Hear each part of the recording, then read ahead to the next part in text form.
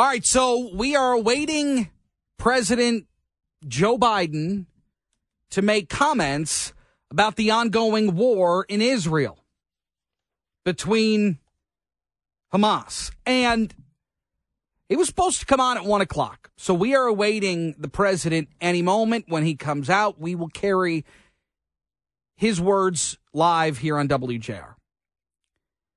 In the meantime, I want to get you caught up on what's happening over there because things have developed.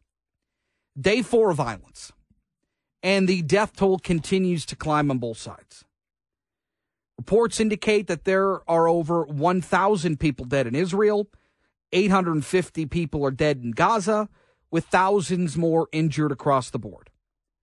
Israel continuing its response to Hamas and the slaughter of innocent men, women, and children with an all-out bombardment of the roughly 140 square miles of the Gaza Strip. Now, the Israeli Defense Force says in a statement that they're striking terror targets belonging to the Hamas terror organization on the coast of the Gaza Strip. Here is something that the IDF, the Israel Defense Force, has done away with. They've done away with a practice that they've called knock on the roof. Knock on the roof was a way for Israel to warn just civilians in Gaza of an impending strike. They would launch a small munition. Usually it would land on top of a building, and it would alert those inside that a larger strike was coming so that they could get out, they could go somewhere else. They've done away with that.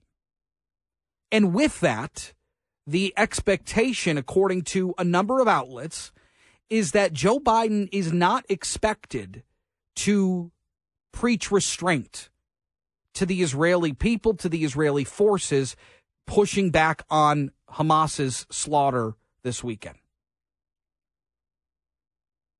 There are discussions going on that the phone call between Joe Biden and Benjamin Netanyahu, the prime minister of Israel, is over, and we are awaiting comments from the president. In the meantime, Hamas has struck back with a huge barrage of rockets fired from Gaza, quote, in response to the displacement of civilians in Gaza. According to reports, 137,000 people plus have been displaced along the Strip.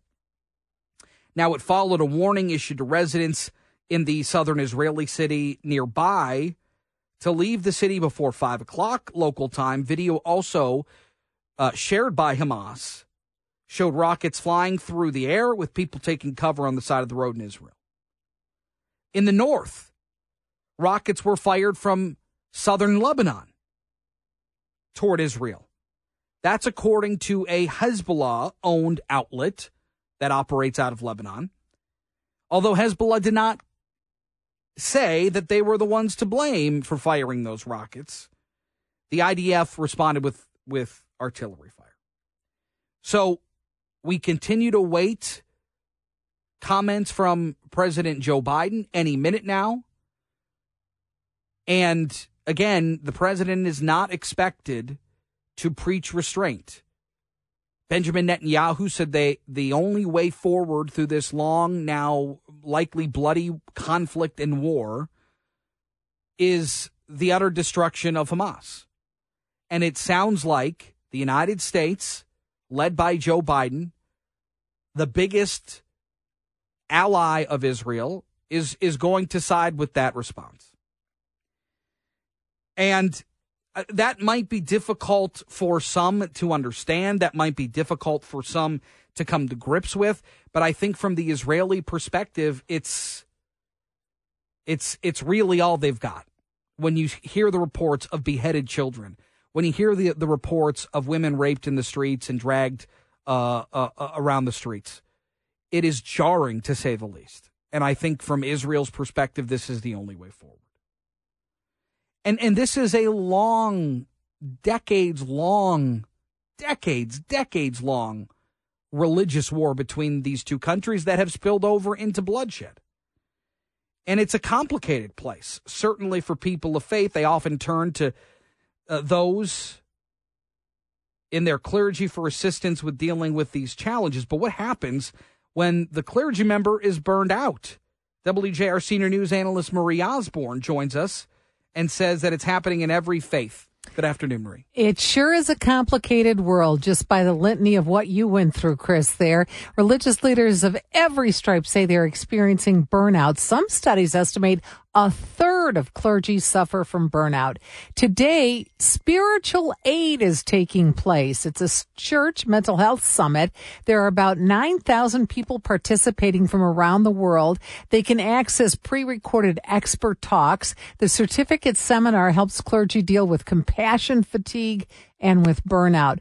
One of the main reasons is that they're always on call, always expected to be on, always expected to give pastoral care, even if it's at the grocery store or the dentist. Congregants feel compelled to judge a faith leader's family and how they raise their own kids. Ministers often have to be a jack of all trades. They have to be a spiritual leader, of course, but they also have to be financial administrators, building repair experts, carry the burden of keeping attendance up.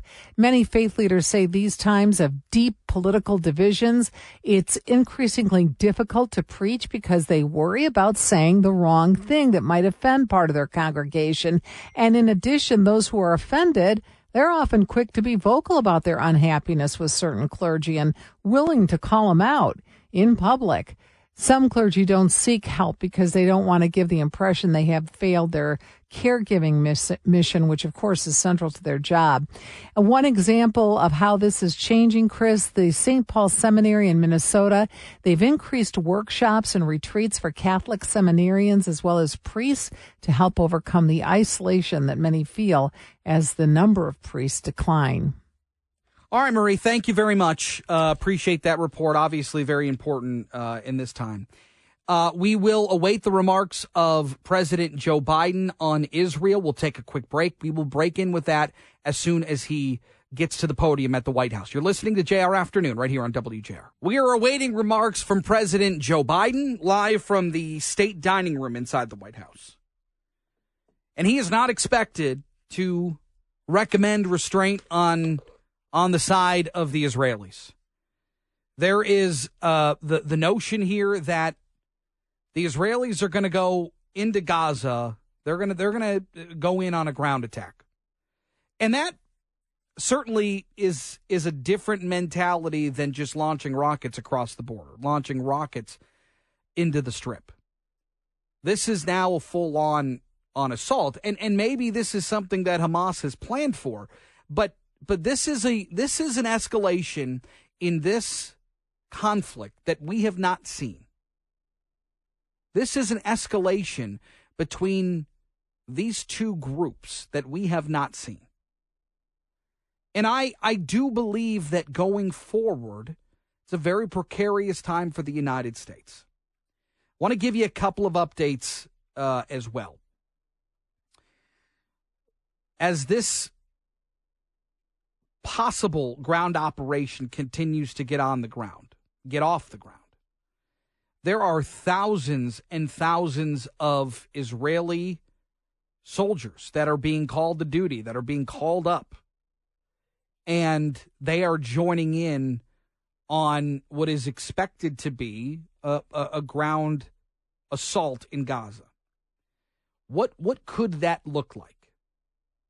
Well, it would probably include something along the lines of eliminating the tunnel system that Hamas uses inside the Gaza Strip to carry out a number of attacks. They have two different types of tunnel systems. One is an offensive tunnel system where they have different routes that they can go, and once they get to a certain destination, they open up the roof and launch ground rockets through them. Then they have defense tunnels that are used to flee and get away and find different points of the Strip. So they are able to use it as an escape hatch as well.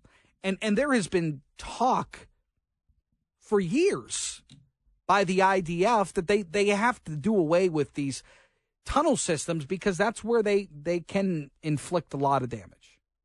I would imagine the Iron Drone system that the Israelis use to intercept these missiles probably will continue to be on a heightened state of use. And what I am unsure of is the level of accountability on behalf of the Israelis when it comes to civilians in the Gaza Strip. But these tactics are generally move quick, control as much territory as possible, and you avoid the street fights, you avoid the homes. So it'll be interesting to see what exactly this looks like. But I also would imagine that, according to reports, these plans by Hamas have been in the works for quite some time, the better part of over a year. And so I have to imagine that they would have planned for every single possibility, every single outcome has one way or the other been vetted. 800-859-0957, 800-859-0WJR. Let's go to Ken in Livonia as we await the president. Ken, good afternoon.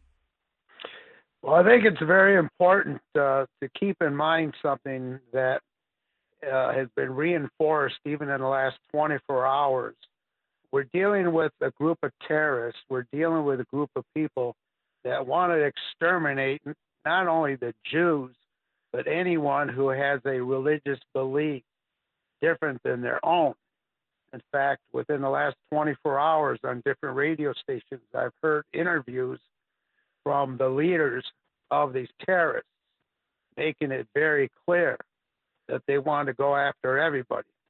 And when you have a group of people that have no problems cutting the heads off of babies, the only thing you have as an option is total extermination. Well, and I think that there is a certain element of truth to that. But in order for Hamas to prevail in that ideology, they would have to do away with Israel first. And that seems unlikely. So, yes, I agree. I think that you go back to how Hamas was created and the correlations with the Muslim Brotherhood and their ideas and their utopia of being a completely Arabic region.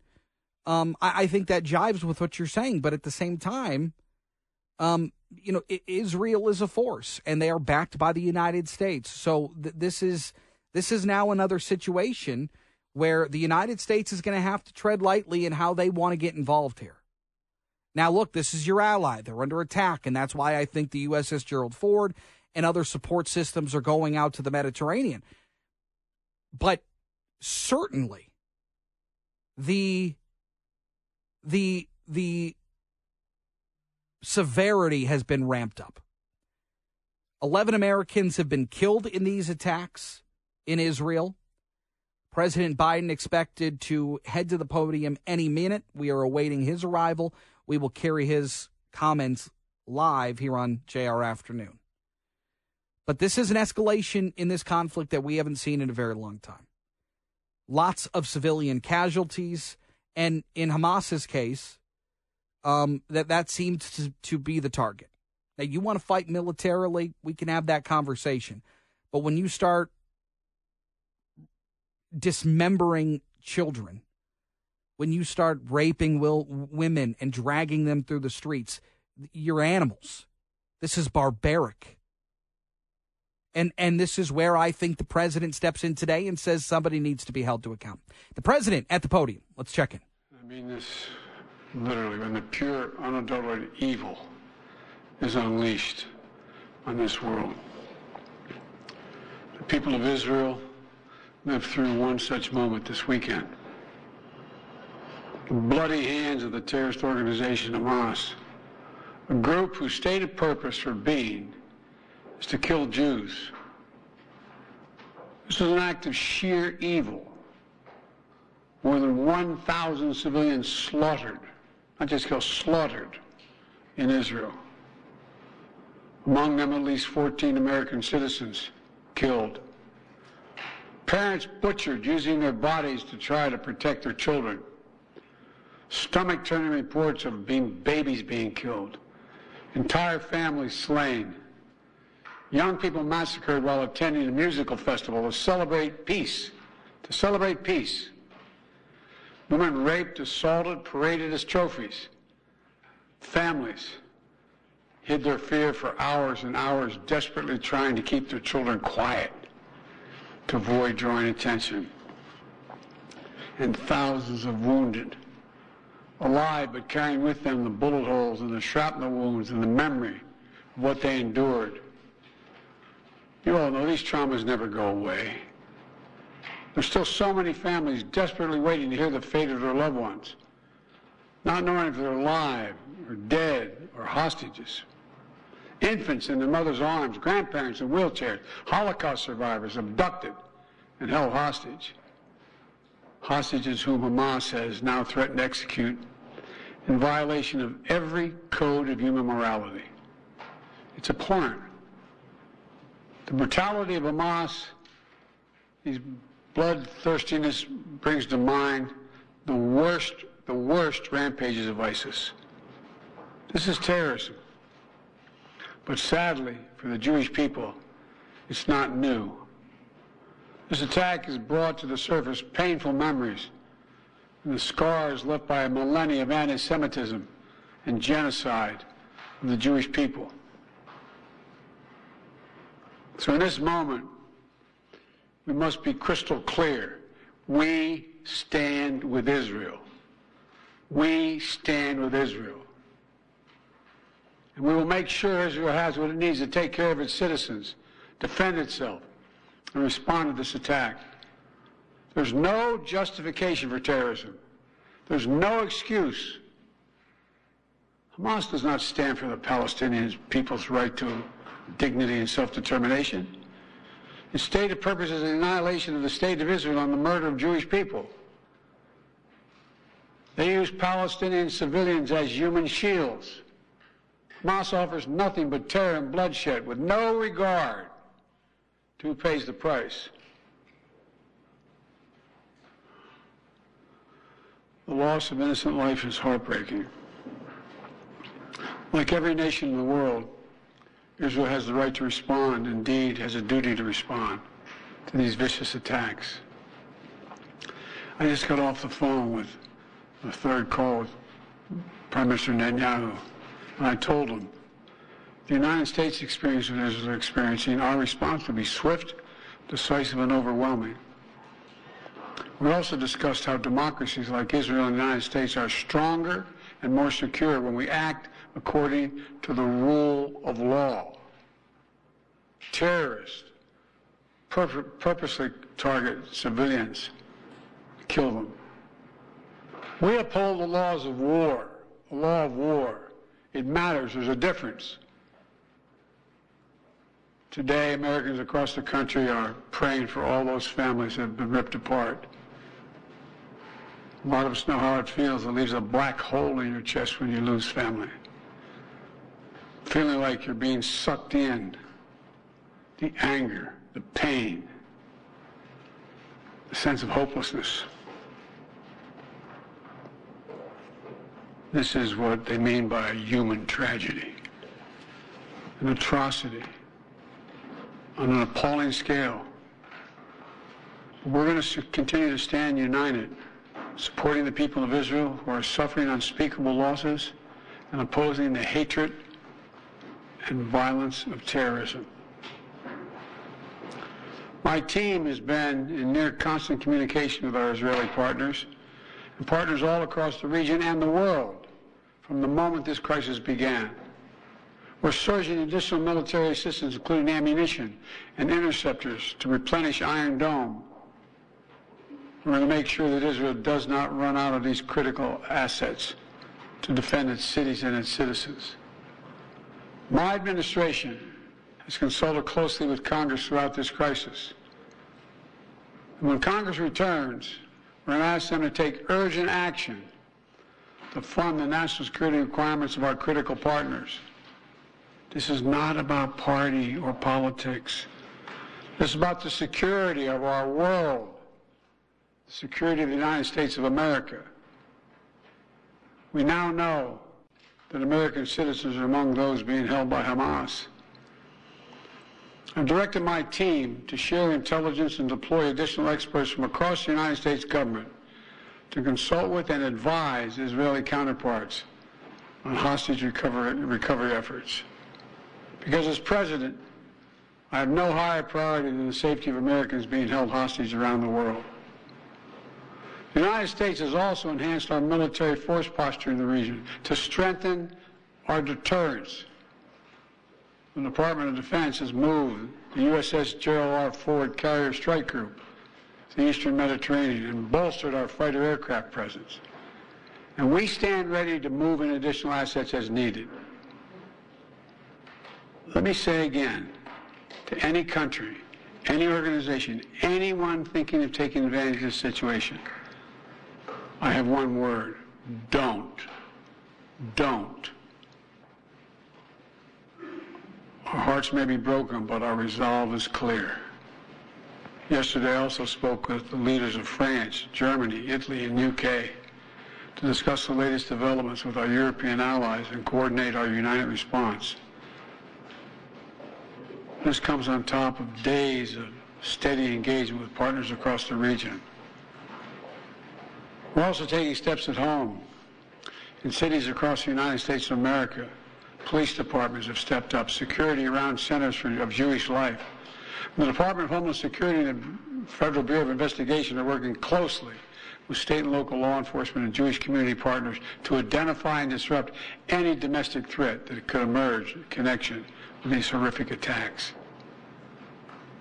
This is a moment for the United States to come together, to grieve with those who are mourning. Let's be real clear. There is no place for hate in America. Not against Jews, not against Muslims, not against anybody. We reject. What we reject is terrorism. We condemn the indiscriminate evil, just as we've always done. That's what America stands for. You know, just over 50 years ago, I was thinking about it this morning, talking to the Secretary of State, the Vice President of my office. Over 50 years ago, as a young senator, I visited Israel for the first time as a newly elected senator. And I had a long, long trip, a meeting with Golda Meir in her office just before the Yom Kippur War. And I guess she could see the consternation on my face as she described what was being faced. They were facing. We walked outside in that sort of hallway outside her office to have some photos. She looked at me all of a sudden and said, "Would you like to have a photograph?" And so I got up and followed her out. We were standing there silent, looking at the press. She could tell, I guess, I was concerned. She leaned over and whispered to me, she said, "Don't worry, Senator Biden. We have a secret rep in here in Israel." My word is what she said. We have no place else to go. We have no place else to go. For 75 years, Israel has stood as the ultimate guarantor of the security of Jewish people around the world, so that the atrocities of the past could never happen again. And let there be no doubt, the United States has Israel's back. We will make sure the Jewish and democratic state of Israel can defend itself today, tomorrow, as we always have. It's as simple as that. These atrocities have been sickening. We're with Israel. Let's make no mistake. Thank you. Mr. President, what was your reaction? All right, welcome back. That is President Joe Biden speaking on the situation in Israel, says that Hamas does not stand for the Palestinian people, and that the people killed, the babies, the women, the parents trying to keep their kids quiet to avoid being detected. All of those people died at the hands of Hamas soldiers. And he also said that those around the country looking to seize an opportunity based on the situation unfolding in Israel, he said, don't take advantage of that situation. He also said that police security, intelligence officials are working here at home and are stepping up security measures, watching for attacks at places like Jewish temples. And he said towards the end of that speech that the United States will make sure that Israel can defend itself, and making sure that they have everything they need, including the Iron Dome, making sure that they have all of the necessary, not only offensive, but defensive materials, munitions, in order to protect the democratic state of Israel. 800-859-0957, 800-859-0WJR. If you'd like to weigh in on what the president had to say, I'd be happy to take your call, your text, 800-859-0957. It is unprecedented what we are going through. And the president, we will talk about this a little later on. The last 2 days have been spent being interviewed by the special counsel that is investigating him for the classified documents case. Now, I'm not saying that the president can't walk and chew gum at the same time. I'm sure that he has been vetted and well aware of what's happening in the Middle East. But nonetheless, he has been tied up with other things. The conversation today with Prime Minister Benjamin Netanyahu of Israel, they spoke about a number of things he said, but also the democracies and working within the framework of the law, which certainly jives with what the European Union is saying, particularly Joseph Borrell, the Union foreign policy chief, saying that Israel does have the right to defend itself against Hamas attacks, but it has to do so in accordance of international law, saying a collective punishment against all Palestinians will be unfair and unproductive. It will be against our interest and against the interests of peace. He said that not all Palestinian people are terrorists, which of course is true. It is Hamas that is the terrorist organization in this case. It is Hamas that have been carrying out these horrific, abhorrent attacks on the Israeli people, on civilians, on women, on children. It is not the greater Palestinian people, but instead a group of thugs, a group of terrorists, as the president pointed out. Meanwhile, at Harvard, a student group facing intense backlash for their statement saying that Israel is entirely responsible for the Hamas attacks. It was authored by the Harvard Undergraduate Palestine Solidarity Committee. It was co-signed by 33 other Harvard student organizations on Saturday. Here's what it said in part. Today's events did not occur in a vacuum. For the last 2 decades, millions of Palestinians in Gaza have been forced to live in open-air prison. Israeli officials promised to open the gates of hell, and the massacres in Gaza have already commenced. In the coming days, Palestinians will be forced to bear the full brunt of Israel's violence. The apartheid regime is the only one to blame. Now, this statement swiftly received condemnation from professors, from politicians alike, including the Harvard computer science professor, Boris Barak, who called the university to remove the organization's school affiliations. Says, I have a lot of criticisms of Israeli policies, but everyone who signed this statement is condoning terrorism, rape, and murder. The former president of Harvard, Lawrence Summers, called the joint statement morally unconscionable. In nearly 50 years of Harvard affiliation, I have never been as disillusioned and alienated as I am today. Richie Torres, the Democrat from New York, along with Elise Stefanik of New York, both condemning the actions of this particular group at Harvard. Harvard Hillel, the university's Jewish Center, released a response, saying in the strongest terms, we oppose this outrageous statement that blames Israel for the violence carried out by Hamas terrorists, a group that has opposed peace and called for Israel's destruction since it was founded. So these comments, and whether it's Rashida Tlaib flying the flag, and it is precarious for those in this country to to speak on behalf of the violence that we saw and we have seen via social media. I mean, we are seeing wars up close now, in personal, in real time. And that is a new phenomena that we really haven't encountered. Now, you want to go back to the war post 9/11, there were certainly things that you could find online, but before that, nothing. It was all after the fact.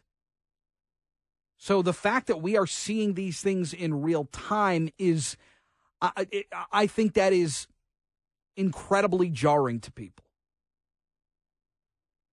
So the president just moments ago saying that the United States stands with Israel, that Hamas does not stand for the Palestinian people. He threatened and reminded potential foes around the world not to take advantage of this situation that is transpiring in Israel. And saying that the security, the police presence, the intelligence has really ramped up here at home to make sure that our Jewish targets across the United States are not being targeted by attackers. And saying that the United States will do our part to make sure that Israel has the ability to defend themselves. Now, I understand that the president of Harvard University, the current president of Harvard University, has responded to that pro-Palestinian letter from Harvard students, and we will get that to you on the other side as well. Also, coming up at 2:48, it is World Mental Health Day. How do events like this trigger those dealing with mental health issues, particularly those that have maybe experienced trauma of one sort or another?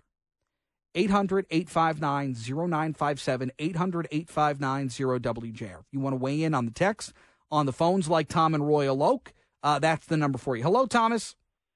Hey, Chris, how are you doing? I'm good. Well, listen, this just breaks my heart. As I was telling the screener, my background is half American, of course, born here, Palestinian Christian, half Syrian Muslim, half. Mm-hmm. Most of my best friends were Jewish, and even so now, but certainly as I was growing up, and I've had the ability to go to the Gaza Strip, Tel Aviv, enjoy everything from the Hard Rock to the cafe in Tel Aviv down to the dredges of Gaza. I love all of these people, and there is no way. First of all, this act must be entirely and completely condemned. It's absolutely unspeakable. If we go back into history, same thing with the 1994 massacre at the mosque in Hebron, where an Israeli physician came in with a machine gun and slaughtered worshipers as they were worshiping.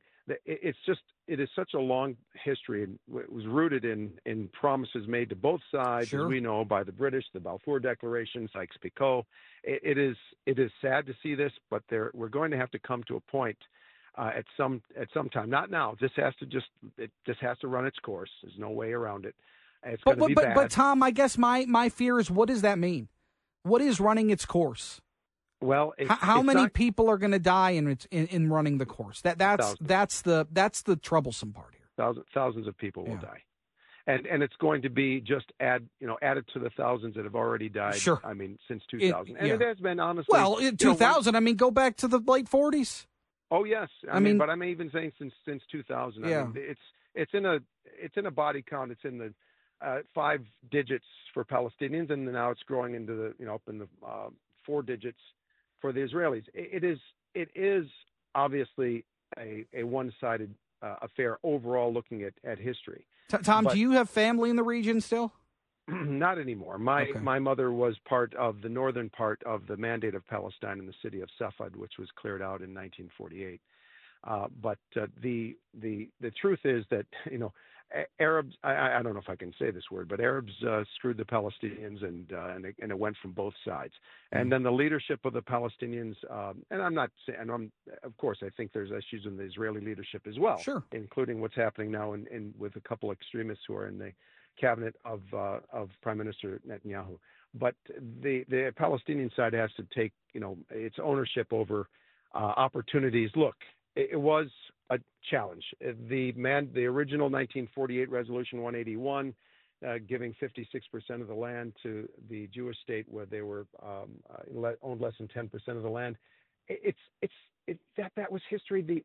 They were coming out of a Holocaust. Yeah. There could have been monkeys living in Palestine. It wasn't like they were coming there specifically to hurt and kill Palestinians. And a place needed to be created, and that's the way life is. Yeah, no, and look, I understand. I don't think throughout the history of this conflict anybody's blameless. But in today's day and age, when you get to see these atrocities on X, on social media, it's particularly jarring. Tom, I appreciate the call. Thank you. 800-859-0957. Got to take a break. More next. 14 Americans have been killed in the attack, the president confirms just moments ago in a speech to the country, preaching that America will have Israel's back and that there is enhanced military in the region to assure deterrence by future terrorist attacks at the hands of Hamas. 800-859-0957, 800-859-0WJR. Small Business Tuesday here on J Afternoon. And I think this one blends in really well with what we're seeing unfold on the world stage. There are countless people that are dealing with mental health issues of varied severity or type. And today, being World Mental Health Day, we thought it'd be a good idea to have somebody who deals in this space and is an expert. That's where Lori Edelson, the psychotherapist and owner of Birmingham Maple Clinic, steps in. Lori, it's good to have you. I know that you are a member of the Metro Detroit Jewish community. I have to imagine that the events of the last couple of days have been like for many of us very taxing for you as well. It's good to be here, and yes, it's been horrible. It's been terrifying. It's interesting because on the news they're talking so much about the 50 years since Israel was attacked at the Yom Kippur War, and here we are, Birmingham Maple Clinic, celebrating our 50-year anniversary. And so it's just interesting to me that when this clinic was founded first, was the time when Israel was attacked and at war, and here we are 50 years later. And I must say that the clinic is thriving and doing well, and it's just upsetting and terrifying that this war has started now. How often do you find that and again, I would imagine everybody's different. I imagine that everybody's mental health struggles are different. But how do world events, maybe this one also included, but this aside, how do world events and our current state of whatever it is, politics, money, whatever it is, how much does all of that impact people and their mental health? And when they come in to see you, what is the discussions like in some cases? Yeah. Well, the impact is tremendous. And what we find and what we know is that mental health problems have increased over the last 50 years. Approximately 20% of adults suffer from mental illness and mental health problems now. 40% of our adolescents, 22% of our children, like ages 3 to 17, and our seniors also are at about 25% in terms of the total U.S. population dealing with mental health problems. In large part, I presume, and I think many of my colleagues would agree, that world events, political events, social events impact our mental health. There's an incredible, as we all know, increase in the adoption of electronic media. We have performance pressures. We have terrorist events. We have threats and wars and attacks we see on TV. We see bombings and killings that are, televised and repeated on cell phones and computer monitors like we never saw 50 years ago. There's an increase in violent TV programs and video games. Just the overwhelming influx of frightening imagery, frightening stories, people's life stories that are constantly being communicated to all people of all ages, 24/7, have definitely taken a toll on mental health issues. And what is the message to people who maybe feel like, oh, look, I can cope, I can work my way through, but maybe can't put a name or a term to feelings that they're experiencing or going through? How do we make mental health services and help available to more people? How do we get that out? Well, we're all trying, and because mental health has become it's become more visible in terms of a necessary problem to address, the toll on mental health care providers has increased. So unfortunately, we're finding in the last few years, particularly since COVID, that we have a shortage of mental health care providers. But I would say generally, we are resilient beings. We can cope with a lot. Most people are able to live in a world where there are conflicts, there Sure. are problems, and they find ways to deal with them. But when our coping skills start to fail us, and we start to find that we have difficulties with our daily lives, and our daily functioning, in the requirements. It is best to reach out to a licensed professional. That's what you do at Birmingham Maple Clinic. Congratulations on 50 years. Thank you for taking a couple of minutes, and obviously a tough time, but we appreciate your insight. Thank you so much. Yeah, that's Lori Edelson, the owner of Birmingham Maple Clinic. We got to take a break. More coming up on the other side. We'll pause for the news. We'll give you an update on what the president had to say about the state of Israel and the Gaza Strip. That's next on JR Afternoon. This is an act of sheer evil. More than 1,000 civilians slaughtered, not just killed, slaughtered in Israel. Among them, at least 14 American citizens killed. That is President Joe Biden speaking a short time ago, giving the American people an update on some of the developments from an American perspective on this war between Israel and Hamas. Security is being stepped up around the country, particularly around Jewish centers, temples, places like that, to prevent attacks here at home. There is an enhanced military posture in the region, sending the USS Gerald Ford Carrier Strike Group to the Eastern Mediterranean. And the president also saying that this isn't about politics. It's not about party. And certainly, I would imagine that the president will have the support of Congress, will have the support of lawmakers across the political persuasion. Now, will you get everybody? I'm going to say probably not. But the president says that he will make an effort when Congress returns to ask them to take urgent action for national security requirements and the funding to help Israel. So we will continue to watch for that. Americans, the president also saying, are among those being held hostage by Hamas. There wasn't a particular number, but he says that we now know that American citizens are among those being held by Hamas. Hamas also saying that if strikes were to continue unannounced, they were going to start executing the some 100 hostages that they took. They were going to broadcast it live with video and audio.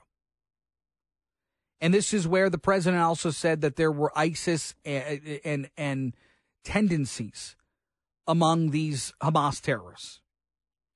He also said that we will make sure as a country that Israel can defend themselves, and issued I suppose you could take it as a warning to potentially other countries around the world, saying not to take advantage of the situation.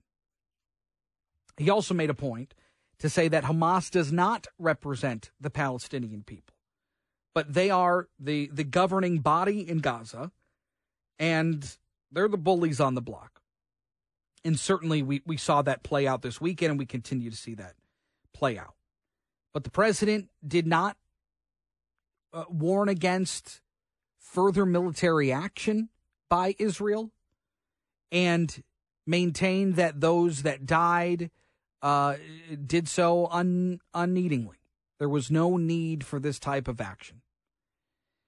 It is a developing story that we continue to watch, and it is one that is filled with a lot of really awful details, a lot of fear for those in the region, for those with families, children, loved ones, especially here at home, those that have people abroad, is one that continues to be, it needs to be talked about, and we will certainly continue to follow it. In the meantime, get you caught up on a couple of other things.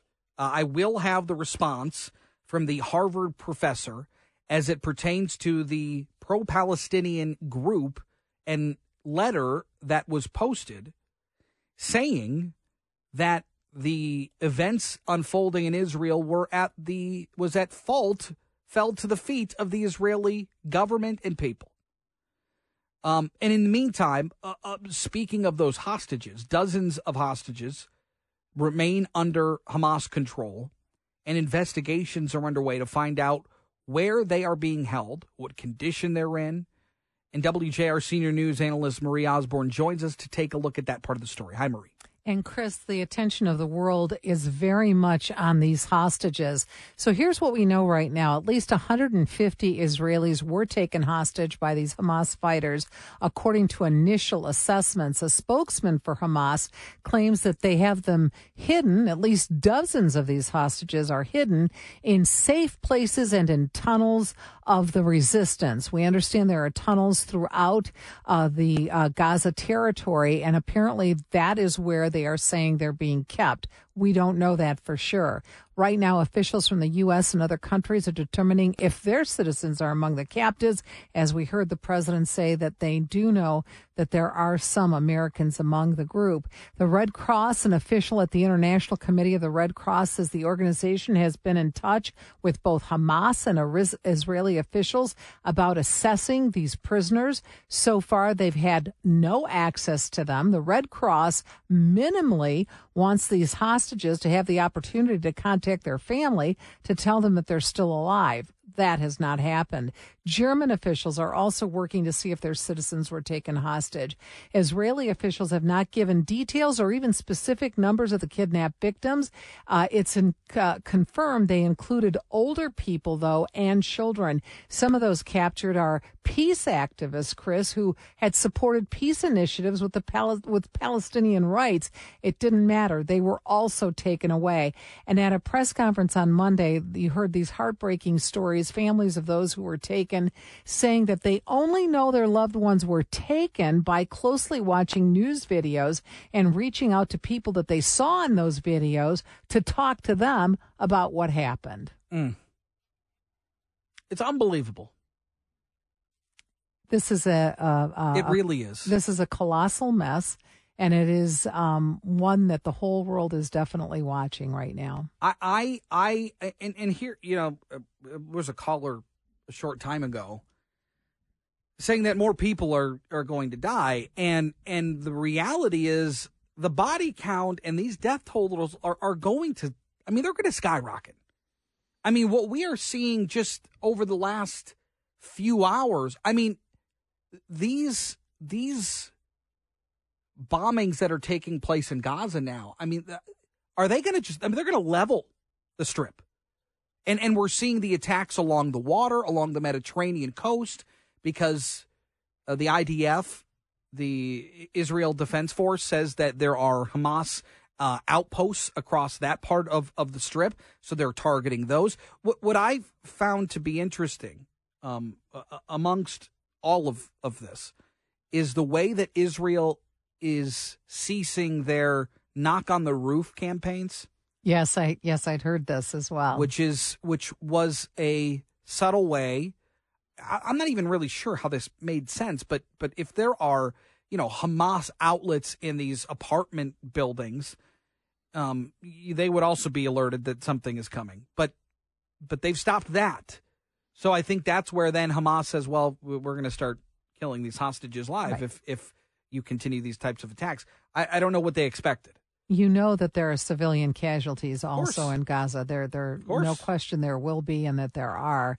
So that this is escalating exponentially, and that is where the real danger is. And that's, in all of this, we have not really heard, and maybe it's happening through back channels. Are there some kind of negotiations going on, or some kind of work being done to kind of cool the temperature down just a little bit about what all of this that's unfolded? Yeah, I would be interested in that as well. My gut would, just my opinion, my feeling is that probably not. I was hoping there would be. Yeah. I was hoping there would be. I think the heinous actions of there's no Hamas, question. I don't know that Israel is willing to sit down right now and have these discussions, and whether there's proxies speaking on their behalf, whether or not Iran is involved in this. Jake Sullivan, the Homeland Security or National Security, says that there isn't a complete set of evidence yet to say that Iran is involved. Although I think that we can assume that they are, according to a number of different reports, and so. Yeah, I don't know what those discussions look like behind the scenes. I hope they are being had, or I hope they will be had, but my fear is that probably not quite yet. Again, we talked about this before. These disagreements go back thousands of years. It's just that tense of a situation right now. And the world stage is certainly looking on, and like you mentioned, everybody across the world, countries from all over the place, have people impacted by this one way or the other. Marie Osborne, thank you very much. Thank you. We got to take a break. We will talk to Barbara McQuaid, former U.S. Attorney for the Eastern District of Michigan, now law professor at the University of Michigan, trying to dissect, get in a little bit to the special counsel investigations, look into Joe Biden and the classified documents that he had in his possession. We'll do that next to JR Afternoon. All right, welcome back. And as we continue to monitor the situation in Israel, another story came across the wire yesterday and involved President Joe Biden. And according to multiple reports, the president was interviewed as part of the special counsel investigation into his handling of classified documents. What does this mean for the current president? And let's try to take a look inside and dissect what this investigation might look like with Barb McQuaid, the former U.S. Attorney for the Eastern District of Michigan and now current law professor at the University of Michigan. Barb, first of all, it's great to have you. Oh, thanks, Chris.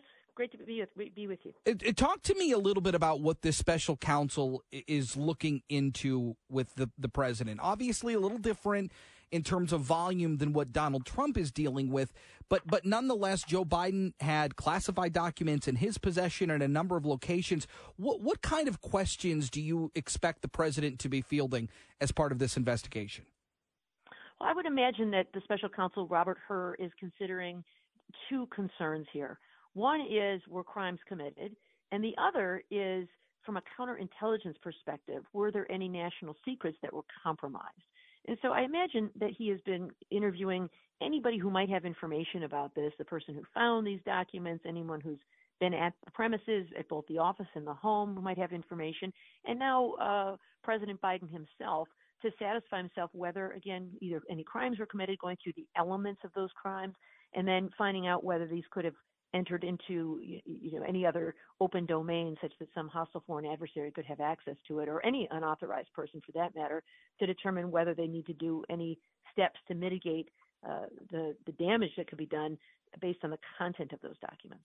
Now, the president said initially when it was discovered that he had possession of these documents that there was no there, that he was unaware he had them, and he didn't take anything purposefully during his time in the U.S. Senate or as vice president. Is that a legitimate defense, or does the president have to go a little deeper with investigators? Well, I think that investigators want to make sure that they're not simply taking the president at his word, because the laws apply equally to the president and anyone else. And so I think they want to determine what the extent of this was. So as I said, both from a counterintelligence perspective, it could be that he's being completely honest and that it wasn't an accident and a mistake, but nonetheless, that this is spilled outside of people who are authorized to have them, being kept at a home, in a garage, in an office. So regardless of what his intent was, I think they need to figure that out. And then the other one is, it may be that his intent was innocent, but I think they need to make sure of that. And so it is a crime only if a person willfully mishandles classified information. There is a crime for gross negligence, but that is more than simple negligence. That is, some negligence that is so outrageous as to rise to the level of a crime. And so I think they'll be exploring that as well. But if these are papers that simply ended up in boxes that were returned as soon as they were discovered, I can't imagine that would be the basis of a criminal charge. But it's up to the prosecutor here to determine if that's what happened or if there's some other explanation. Certainly people may retain documents thinking they could profit from them in the future, for example. If that's the case, then that could be a basis for criminal charges. You mentioned the prosecuting, or I suppose the investigative team led by Special Counsel Robert Hur. There was a report in the AP that Robert Hur's investigation team hadn't approached the Biden team and his legal team as of late August. What does that signify in the sense that there was no communication, or at least there was no discussions to have this type of meeting as of late August, and now over the last couple of days we found out that the president met with this team? What could that possibly signify? It's hard to know all the things that are going on inside an investigation because they're secret by design, but I would imagine that you would wait until the later stages of an investigation before you want to interview the president himself. And that's because you want to be as educated and informed as you can be about all of the facts and circumstances. You'll want to have read all the documents, interview all the other witnesses, and that helps you to ask good questions and also know whether you are receiving what you think are accurate answers. You can confront the person with information you got from other witnesses. You can confront the person with the content of the documents. And so it makes sense to me that would happen later in the investigation after you've had a chance to do all of those other things. So perhaps wrapping this thing up, we could be near the conclusion, you think? I think so. The interview of President Biden would strike me as either the very last step, if not close to the last step in the investigation. I imagine there may be some loose ends they'd want to look at. And then the next steps will be to analyze the information, to recommend charges or not charges, to write a report. The special counsel is different from a regular prosecutor in that they do write a public report, and then present all of that to the attorney general, who is supposed to defer to the special counsel unless the recommendation of the special counsel is something that is so outside the norms of the Department of Justice. So I would expect, Robert Hur is someone who's been in the Department of Justice. I can't imagine he wants to do anything too outrageous.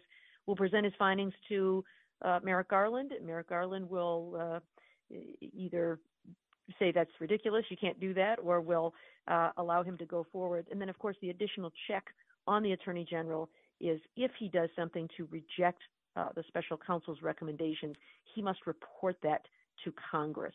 And so that prevents any secret rejections going on behind the scenes that might be in some way nefarious. So the special counsel regs are designed to provide transparency and openness and independence. And I expect that Robert Hur will be delivering his conclusion sometime, I'd say, within the next 30 to 60 days. All those tasks I just described probably will take that amount of time to complete his work. There's been a lot of discussion about whether or not Joe Biden, in his role as either a U.S. senator or as vice president, had the capabilities to possess these documents. Was there any rule breaking there or law breaking there, or did the president have the ability to not only have these documents in the sense of his job title, but then after he left office, maintain possession of those documents? Yeah, I don't know about these particular documents, but certainly a vice president, even a senator from time to time, can have access to classified information. So on its face, there's no reason to think that that his initial possession of these was wrong in any way. But of course, you're only allowed what you have a need to know. So I guess that's a question Robert Hur will have to answer. But then the retention, I mean, typically, no, a person is supposed to give all of these things back. They have to be stored in proper ways. Depending on the classification level, sometimes they have to be stored in a safe or a special classified information facility. And so the mere fact that he has them strikes me as likely to be inappropriate in violation of the rules. Now, whether that it rises to a crime, as we said, would depend on whether it was a willfulness or simply an honest mistake. It's hard to compare this situation with Donald Trump because Donald Trump had just the volume was much different. But I think it is more comparable maybe to the situation with former Vice President Mike Pence. How do those two situations differ? Because there was a decision made by the DOJ not to move forward with charges or an investigation into Mike Pence. Yeah, I think that's such a great question. We don't know yet, and we'll find out which situation this falls into. But as you said, in the case of Mike Pence, it appeared that he had inadvertently retained some documents. He was very forthcoming about it. He was the one who volunteered that he had them. He met with investigators. He allowed them to search his home, and no charges were recommended because there was no evidence of willfulness or disloyalty to the United States or obstruction of justice or anything in that regard. In the case of Donald Trump, quite the opposite. Not only is it the volume of documents, but his behavior around them. Upon discovery of these documents, which was not volunteered by him, but discovered by the National Archives, when they asked for them back, he refused and continued to refuse for 18 months. And according to the allegations in the indictment, lied and moved boxes and obstructed the investigation. And so it's that conduct that caused the criminal charges to be filed, not the simple inadvertent retention of documents.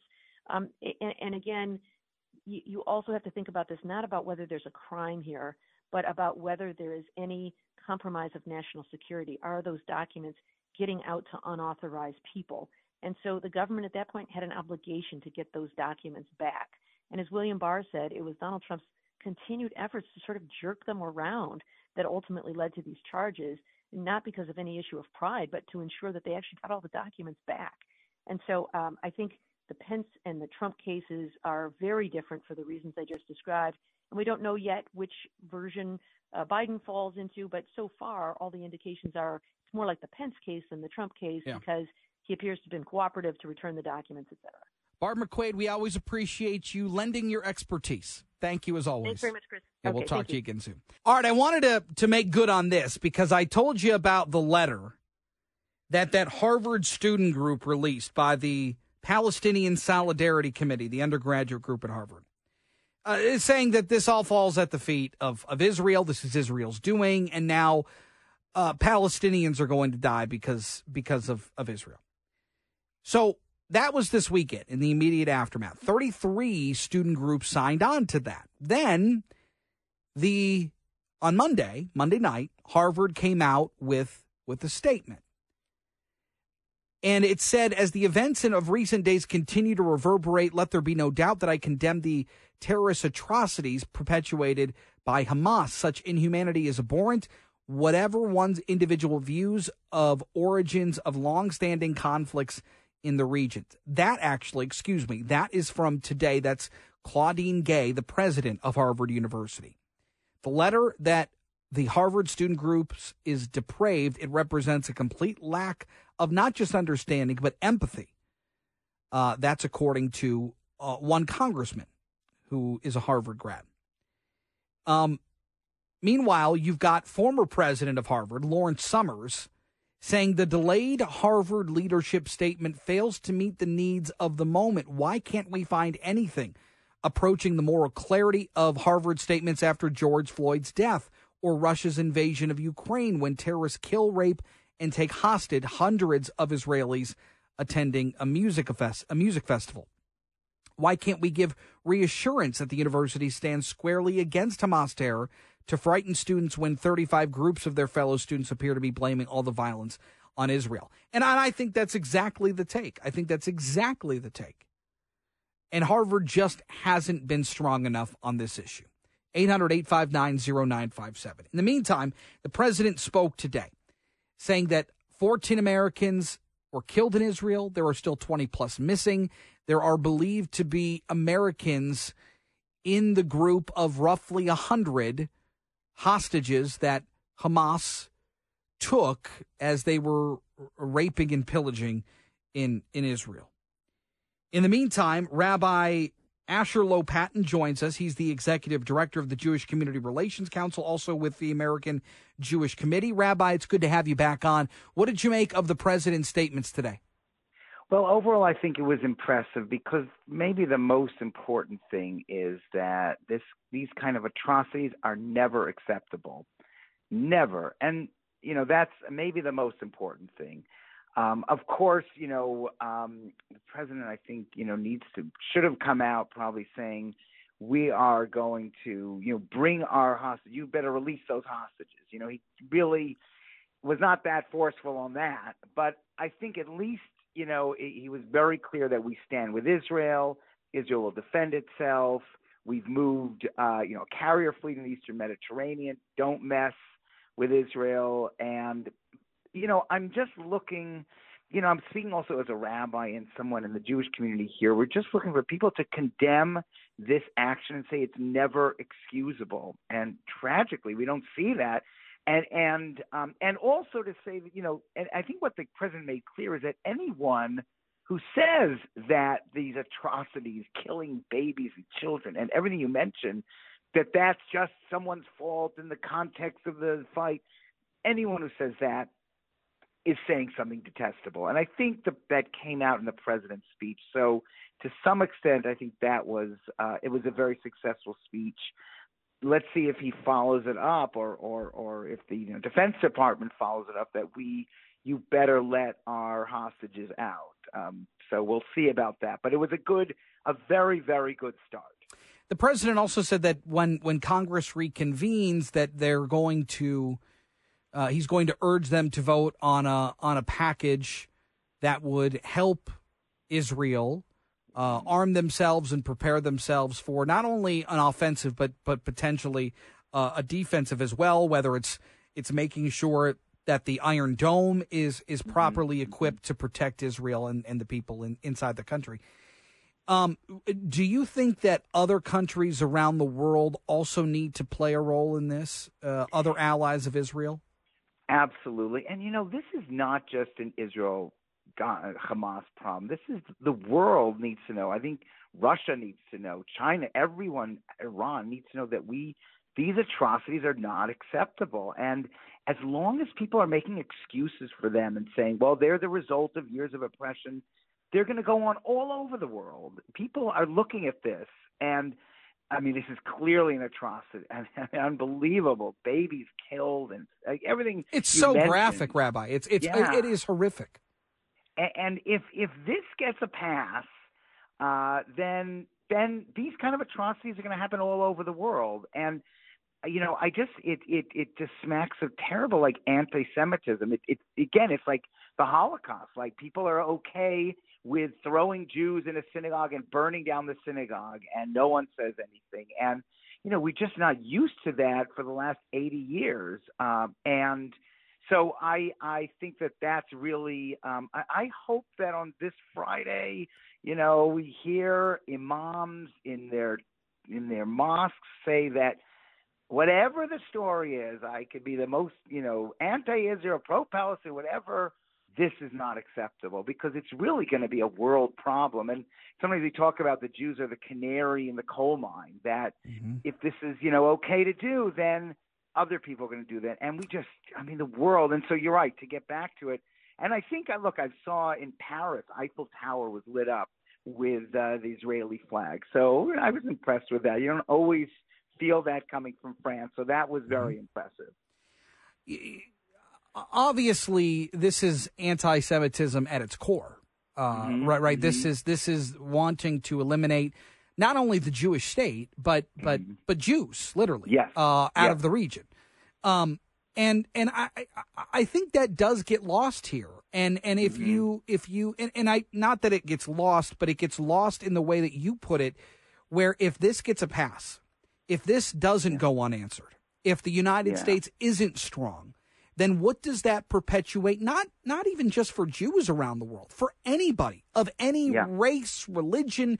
What does that mean if we just allow this to happen over and over again without a response? I think that's a very interesting way of putting it.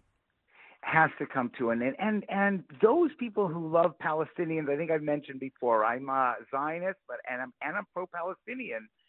How could you let this be the flagship of the Palestinian resistance? This kind of horrific, detestable, as the president said, detestable actions.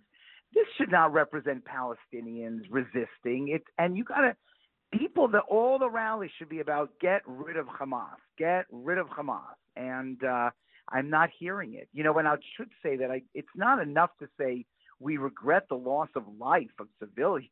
I mean, I would assume that, but you have to condemn this kind of action. I think if the world does that, the word will get out, and maybe we'll have something. We'll move forward a little bit, but it's got to come out. People have to talk about it. Rabbi Asher Lopatin, thank you again for your insight. We will talk again very soon. Thank you so much for all your coverage. Thank you. Yeah, you got it. We got to take a break. We'll try to lighten things up. Good news about the Detroit Lions next on JR Afternoon. What a tremendous song for a tremendous football team. How about that? Lions 4-1. Thank you to the Raiders of wherever they're located now for the big win last night. Steve Courtney, what a time to be alive. What a time to be a Lions fan, eh? Yeah, Chris, there's absolutely no doubt about it. And listen, as Lions fans, as Lions followers, my boy, we have paid our dues. And it is just a wonderful overall feeling to be where we are at. Now, that's not to say the job is done, because there is, as they say, plenty of football to go. This conversation, Chris, brought to you by the hardworking men and women at Bill Brown Ford. Forward down the field, the W's are stacking up, and now our winged wheelers return to the ice. My good friend Matt Garco and his team are stacking wins each day. Drive with the champions at Bill Brown Ford. Shop their TrueView inventory at BillBrownFord.com today. How about the Raiders? Taking care of business last night. The Packers 2-3. The Bears, the Vikings, both 1-4. It's been a while since the Lions, Chris, have been on top of the NFC North after 5 games. As a matter of fact, you go back to October of 2016. So isn't it a nice feeling, my friend? It is the best. It is the best. And you said it. We've been through the ringer. So now we get to bathe in the glory of the Honolulu blue and silver. Let me ask you this. Yeah. Because there's been a lot made of these draft picks and the depth, and I think they've done everything right. They supplement their draft picks, which are, if you're batting 70% and your draft picks are hitting, that is a wonderful average, all right? But you supplement the talent with free agency. Enter guys like Emmanuel Mosley or C.J. Gardner-Johnson. Now, those two guys are banged up, out for the rest of the year. But when you've got the depth that this team does, and look, the way the schedule plays out, the way that things are setting up for you, and you continue to do what you're doing, you're going to be in a lot of these games. You're going to win a lot more football games. Does that, in your mind, with these injuries to some pretty key positions, does that make them buyers at the trade deadline? Does that change things for this organization in the near term as opposed to the long term? I don't know. I think, as you point out, Chris, Brad Holmes, the general manager, has done such a wonderful job piecing this football team together. And, of course, with the input of Dan Campbell. And I think every player that Brad Holmes brought in is a Dan Campbell-type guy. You know what I mean? Yeah. Tough, hard-nosed, smart. Yeah, and, I think he's going to weigh it out. I think it's the next man up mentality moving forward. And, look, you don't have to go past Sunday for yet another challenge for this Lions team. On the road, right now, Baker Mayfield has the Tampa Bay Buccaneers on top of the NFC South at 3-1. They're coming off a bye week. Lions right now are installed as a 3-point favorite, but we'll see. But yeah, I think the next man up mentality for this Lions team is going to be prevalent. I will say, when you take a look at what they were able to accomplish offensively against a lackluster Carolina Panther team, let's call it what it is, you didn't have Amon-Ra St. Brown, you didn't have Jahmyr Gibbs, and you were still able to put up 42 points. By the way, indications are from the Lions that Amon-Ra will be good to go on Sunday, and that would be great news. No, it would be huge news. It would be absolutely huge news. I just want to look this up. I want to see the line real quick before I let you go. But what about David Montgomery while you're doing your just research crazy. there? I mean, he is off the charts. He is off the charts what this team needs in terms of a running back. Well, and the comparisons have been made and probably will be continued to be made. Jamal Williams, clearly a fan favorite, clearly a favorite inside that Lions locker room, had 17 touchdowns a year ago. Now, granted, most of those came from a yard out, but nonetheless, he got to pay dirt. David Montgomery is so very hard to bring down. As a matter of fact, once he became a Lion, simple research dictated that here's one of the elite running backs in the National Football League as far as yards after contact. He is a load, 109 yards this past Sunday to go along with that 42-yard scamper. Yeah, Pokemon, cartoons, those are all cute, but people want to see you score touchdowns. They want to see you run hard, and that's everything that Dave Montgomery does. -3, Lions given 3 points. What do you? I'll give you 6. How about that? 6.5. You know what? I'm gonna continue to sip the Kool-Aid if that's okay. Yeah, same. I think this Lions team under Dan Campbell, and let's bring in defensive coordinator Aaron Glenn into the conversation, shall we? Because during that rough stretch when they started 1-6 a year ago, there were so many people looking for his job. Yeah. He was able to right the ship. You look at what they're able to do, stopping the run. The Panthers, 99 yards on the ground. Right now, your Detroit Lions defensively, one of the elite, if not the elite team in the league as far as stopping the run. So, kudos to Aaron Glenn and what he's been able to put together there. But, yeah, I'll sip the Kool-Aid. I'm looking for Lions to take care of business Sunday. That's all I know. Different organization, different management, different team. This team is on the up. Steven, thank you. Talk to you soon. Have a great day there, Chris. Speaking of somebody who's high, Ken Brown. Hello, Ken Brown. Hello. How are you? Why you get Courtney off the phone before you talk to me? Is that what it is? Well, I want to give you your own space. I appreciate it. I apologize. That's all right. Well, what? Do you have beef? You got something to say to him? I just thought we'd keep separating this for some reason. You know? I want to keep everybody. I want time with everybody. Okay. So how are you? I'm great. All right. I see you guys are all lined up today. I'm lathered up, baby. I tell you what, they better start flexing those Monday night games. That was an awful football game. It's brutal. Awful. It's brutal. If the Raiders, if they come into town like they looked last night, oh my God. Green Bay is terrible. Well, what are the Raiders? The Raiders are terrible with bad coaching. Did you see the guy kicking a field goal at the end of the day? I don't understand how Josh McDaniels continues to be a head coach in this league. I just don't. No idea. And it obviously all that Belichick stuff.